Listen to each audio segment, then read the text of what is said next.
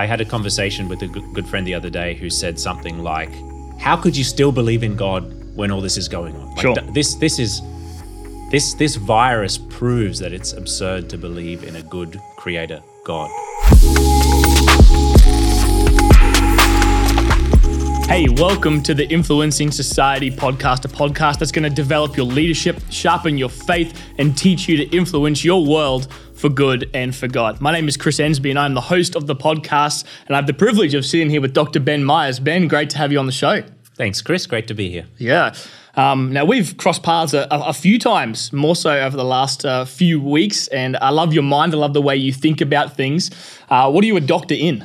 Well, my doctorate was in literature and theology. Yeah. So I'm an academic specializing really in the interface between Christian thought and other aspects of human culture and human inquiry. And if I remember from one of our conversations, when you first started teaching theology, you weren't qualified in it. It was self-taught. Is that right? Yeah, that's right. I never actually studied undergraduate theology. I just became interested in it while I was doing my PhD. And so I was doing a doctorate at the time on 17th century English Protestantism. Yep. And it became more and more and more theological. And straight off the back of that, I ended up teaching theology and having to learn to fill all the gaps. Sure. I'd never thought about Christology or the Trinity until that point. So teaching is a great way to learn. So what's your background? Did you grow up in a Christian family? What type of Christian family was it? What's your upbringing that got you to this point? I grew up in North Queensland, and my family attended the church of David Cartledge in Townsville. So it was an AOG church. It was very, I would describe it not just as Pentecostal, but as old school revivalist, you know? Yeah. But I would say the strengths and the richness of that type of tradition are very obvious. Probably the biggest weakness that I began to discover for myself once I was out of high school and beginning to make my own way through the world, I hadn't really been taught how to ask questions about faith. I hadn't really, I'd been taught to know the right answer, but not really to explore questions for myself. And that was the process that got me into thinking about theology. What would you describe yourself as now? If you could put yourself in a box, are you still the same kind of belief system with arms reaching out one way or the another? I think it's a slightly hard question to answer, but I think probably my beliefs are even more basic than they used to be. Sure. It's a strange thing about theology, at least in my experience, thinking deeply for a long time about the basic questions of Christian faith. The effect it's had on me over the past 20 years or so has sort of driven me back towards a real awareness of the great basics of the faith. Yeah. Belief that the most important thing that has happened in my life was my baptism, for example. That's not different from anything that I was presented with as a young Pentecostal kid in North Queensland, but there's a sense of having big priorities, belief in the saving work of Jesus Christ through his death and resurrection. That was every sermon I ever heard growing up, you know what I mean? But the more I've understood it, the more I've realized that is a major focal, that's not just a message about how to get saved. That is a point that orients the whole of my life. So I don't know exactly if I would still describe myself as an AOG revivalist North Queenslander. Probably I wouldn't. But I think the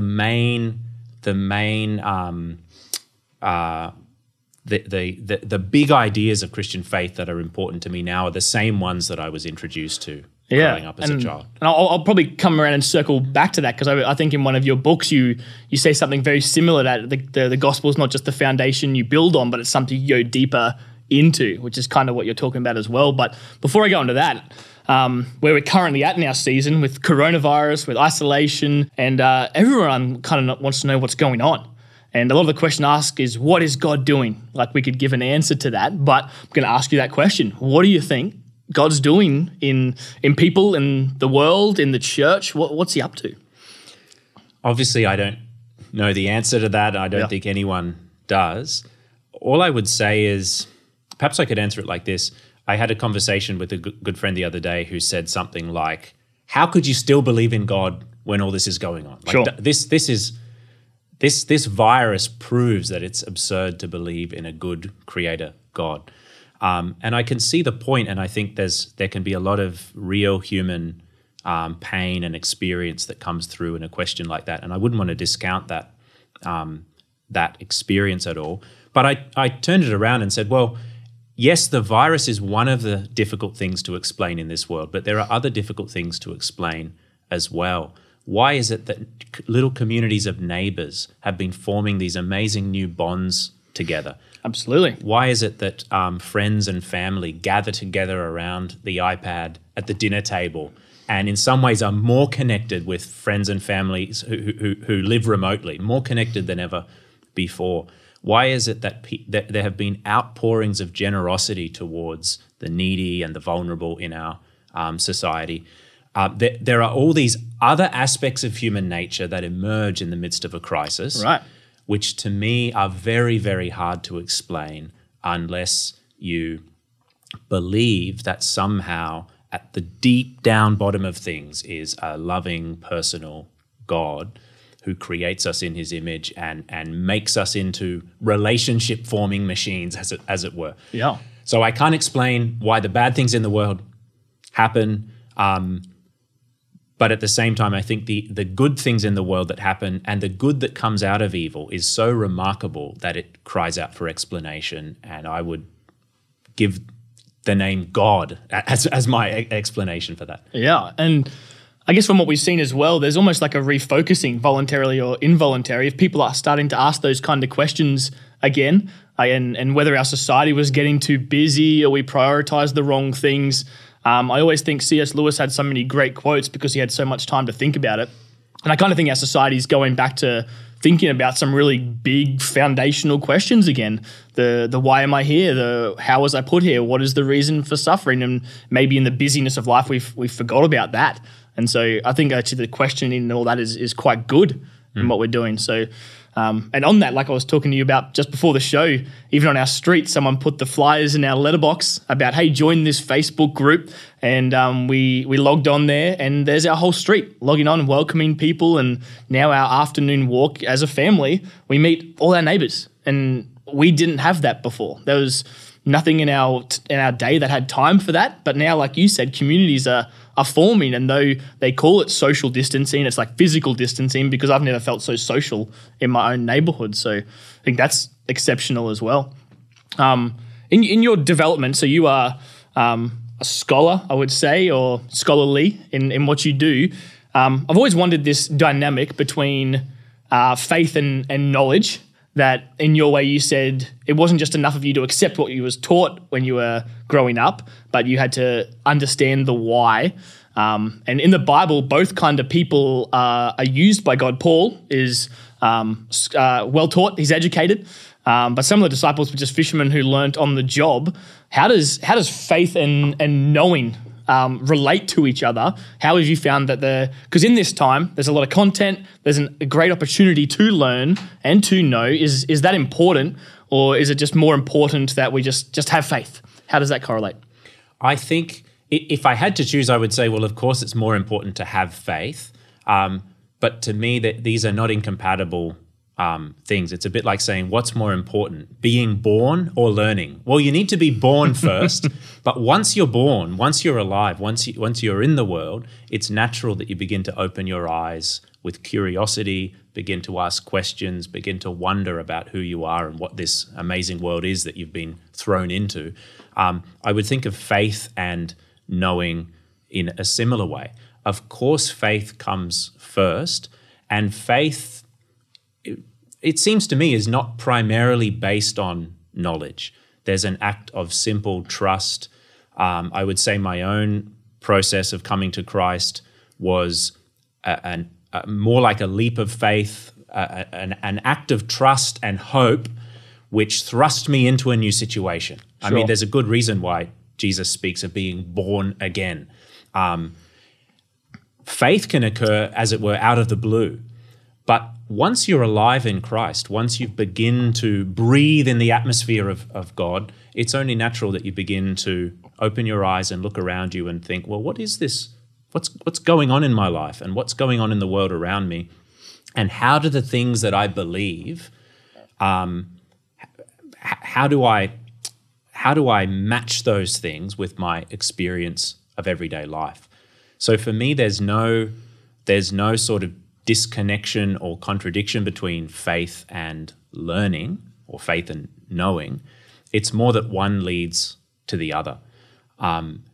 Because I first believe, that's what sets me in motion on a process of wanting to understand as well. And as I suggested before, I think for me at least, the process of questioning doesn't lead me further away from faith. No. It's almost like drilling down more deeply and realizing, discovering for myself in a way that I can understand that the things that I was taught as a child were true and were good and were beautiful. You could get by without it. You know what I mean? There are believers who are relatively satisfied with a simple, quick overview of their faith and are not terribly worried to think about it. That's fine. But I think the Christian community will always still need to have people who are trying to answer hard questions, who are trying to go deeper, so that when you have a crisis, you discover, for example, I always thought God was a good creator, and now there's a coronavirus. Yeah. A moment like that can cause a crisis of faith if no one out there has ever thought about this before, if there's no one you can go to for help in thinking about it. And in fact, on a topic like that, you realize, okay, Christians for the past 20 centuries have been grappling with the experience of evil in the world and with evil in creation. I'm not the first one to worry about this. There are some pretty compelling answers out there. Yeah, that's great. And so in Hebrews, I think it's start of chapter 11 or 12, it says you cannot come to God unless you know that he is. That kind of sounds like a knowledge thing before faith in that aspect, right?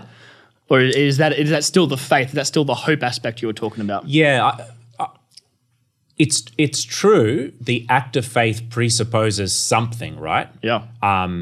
Knowing that God exists. It might be pretty minimal. But I would think even that knowledge might be more, not so much that it happened first, but that in the act of faith there are certain things that you already know. Not that first of all you have to tick these boxes and know these three things, but in the act of believing, in the act of trusting, certain knowledge does break in upon my mind. An example is the relation between sin and grace. Which comes first? Do we first have to know that we're a sinner in order to reach out for God's grace? There's a whole style of evangelism that says, yes, sure. First of all, a person has to know certain doctrines. You have to know that you're a sinner, that you need forgiveness. But I think for many people, and St. Paul's experience on the road to Damascus, I think fits this paradigm. For many people, the first thing you discover is that you are loved and forgiven by a gracious God. And in the very act of being forgiven and loved and accepted, what do I discover? Knowledge breaks in upon my life. Sure. I must have been estranged from God all this time. I must have been a sinner in need of this forgiveness. I must have been unwhole to have, I've experienced this wonderful inner healing. I must have been needing healing all along. Yeah, I'm not so sure we first of all need knowledge of our plight in order to reach out to God. There can be a simple act of trust and personal connection with God, which brings with it a whole chain of consequences in the things that we know and understand about ourselves. And in some way, I think the process of thinking about faith is just that process of beginning by encountering God in Christ and then following the long, endless train of consequences from that point. So what advice would you give to someone who has found an intellectual roadblock? So maybe they're dealing with a sickness that has never been healed, yet someone around their life has been healed from it in some way or another, and now they're questioning, obviously in accordance to that, well, this is what I've seen, my experience has dictated this. This is what I know to be true. This is the facts, yet God is supposed to be my healer, and they may not have faith for that aspect of God's character if they got an intellectual block here. Is your advice to them learn about what other people have done, or what's your advice to help them move past that? I think my only true advice, case by case, I might have clear advice. Read this, think about that. But my exhortation would be patience. The way God relates to us is very rarely all in one moment. That can happen, that does happen. But for the most part, how does God relate to us? Over time, in the same way that we relate to one another in friendship or in marriage or in any type of human connection. Yes, there can be dramatic moments of encounter in our ordinary lives together, but everything that's most precious to us in human relationships comes through time, right? Great. And I think the way God relates to us, the whole story of the Bible points in this direction. God calls into being a people and then loves them and maintains his faithfulness to them across the centuries. And it's not as if at any given moment all the answers are clear. Think of Israel's history. You're wandering in the wilderness 40 years. Sure. If you just hit pause on history and look at that moment in time, it looks as if God is absent. And in a way, he is absent, or rather, he's against you. God is the one leading them round and round in circles so that they'll never get to their destination. Or not never, but not for a long time. If you just isolate one moment, it can look as if God is absent, or even as if God is leading you into trouble. But looking at just one moment is a very unreliable way of thinking about God's involvement in the world and in our lives. Over time, God has tremendously mysterious and complicated ways of making his faithfulness known to us. Think of the experience, just one example. Think of the terrible experience of grieving that all of us go through at some point. There is nothing positive you can say about it.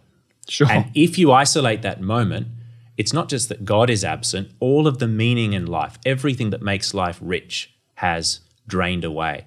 Any type of justification of this experience would be obscene. And yet, grieving is a process that works itself out through time. And many of us could look back years later, not be glad for the loss of a loved one or for traumatic experience.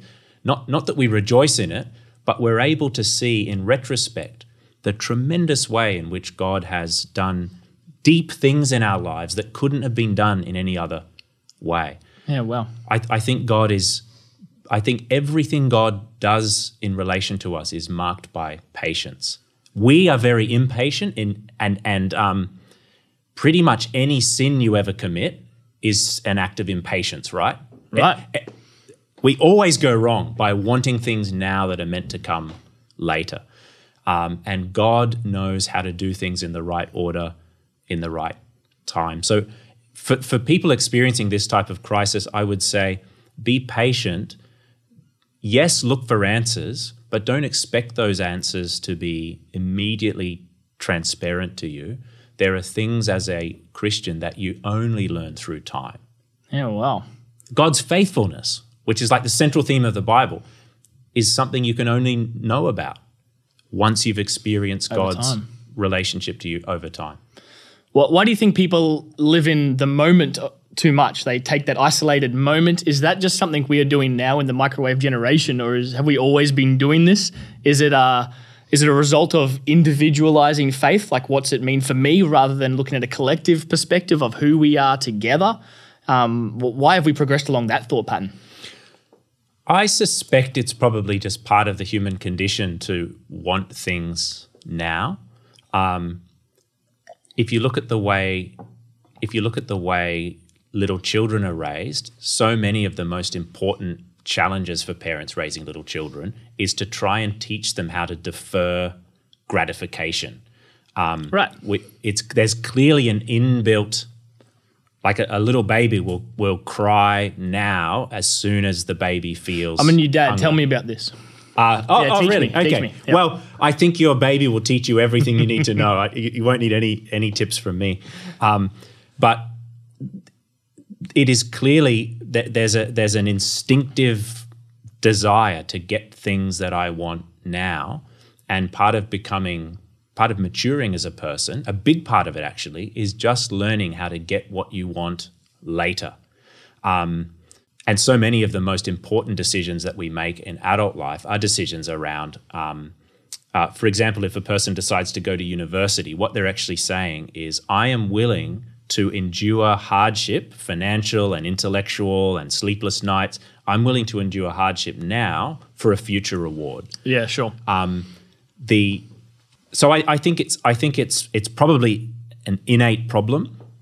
And I think, as you say, our microwave generation, our freeway generation, our frequent flyer points generation is probably our smartphones with their immediate dopamine effects every time you see another like, where we have all these ways of getting instant gratification. Or at least of feeling as if we're getting instant gratification. It could be that the true things we're yearning for are being constantly deferred while we achieve these temporary ones, lesser and temporary rewards. So I think it's probably a bigger challenge for us today. And I think it certainly affects the way people experience their faith as well. I was talking before about my revivalist AOG upbringing. I think one of the biggest shifts in my thinking as I grew a bit older was in realizing one of the main, I would even say the main limitation of the type of Christian environment I'd been brought up in was that everything important from God was something that was going to happen now. Immediately. Yeah. Right. Every church service would be introduced. This is going to be the most important moment of your life. Yeah, sure. Every sermon was going to be the message from God that's going to turn it all around. Every prayer someone said for you was going to be the one that set you free. And over time you realize, well, I began to realize actually there is a cumulative effect to these things that is more than just the sum of its parts. Yeah, well. Having people pray for you over many, many years is not just having a powerful prayer 100 times. There's a different thing that happens over the long haul. And I began to think that the Christian life is much more ordinary than I had realized before. Ordinary because every day is an opportunity to be open to God's presence, to be aware of God's faithfulness, and so on. Yeah, wow. It's amazing. It's spiritually forming rather than just one impacting moment. I think that's powerful. One last question I wanted to ask you was, with the barrage of content on right now, church is online, everyone's online, every man and his dog has a church service on Sunday or a podcast or a live. What framework can you give people? So there's this barrage of content coming into them. Some of it's true, some of it's good and helpful, and obviously some of it's misleading. What kind of framework can we put around when we're susceptible to this, shy of hard, cold fasting it? How can we put a framework around to filter what is good, hold fast to what is true, and kind of push aside the rest that's going to do us damage? I guess all I would say is there is much more to a Christian community than content delivery. What the internet is very, very good at, uniquely good at really, is delivering content and curating content. And so there are wonderful opportunities right now. I would see it more as an opportunity. If you've been curious to know what Roman Catholics think about God and the world, go and have a look at the message that Pope Francis delivered a couple of days ago. Standing alone in that huge church, speaking to all the Christian faithful about the current crisis. It's a powerful and compelling and moving interpretation of the message of Jesus for us here today, and a powerful call not to be afraid, but to put your trust in Jesus, to take the step, the leap of trust, like we were talking about before. So there's an opportunity to learn more things than you would normally have learned by going along to your church every week. But what we're talking about there is content, right?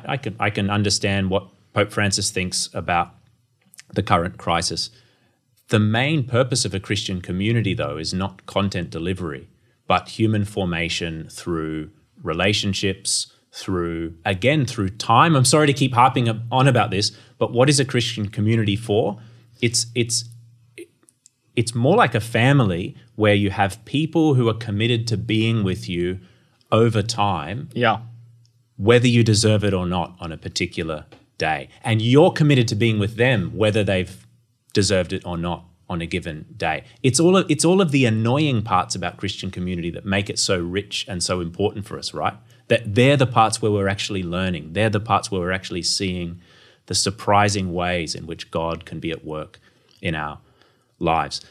Long-winded answer, but what I really think is the online environment is giving people a way of remaining connected to their own Christian community.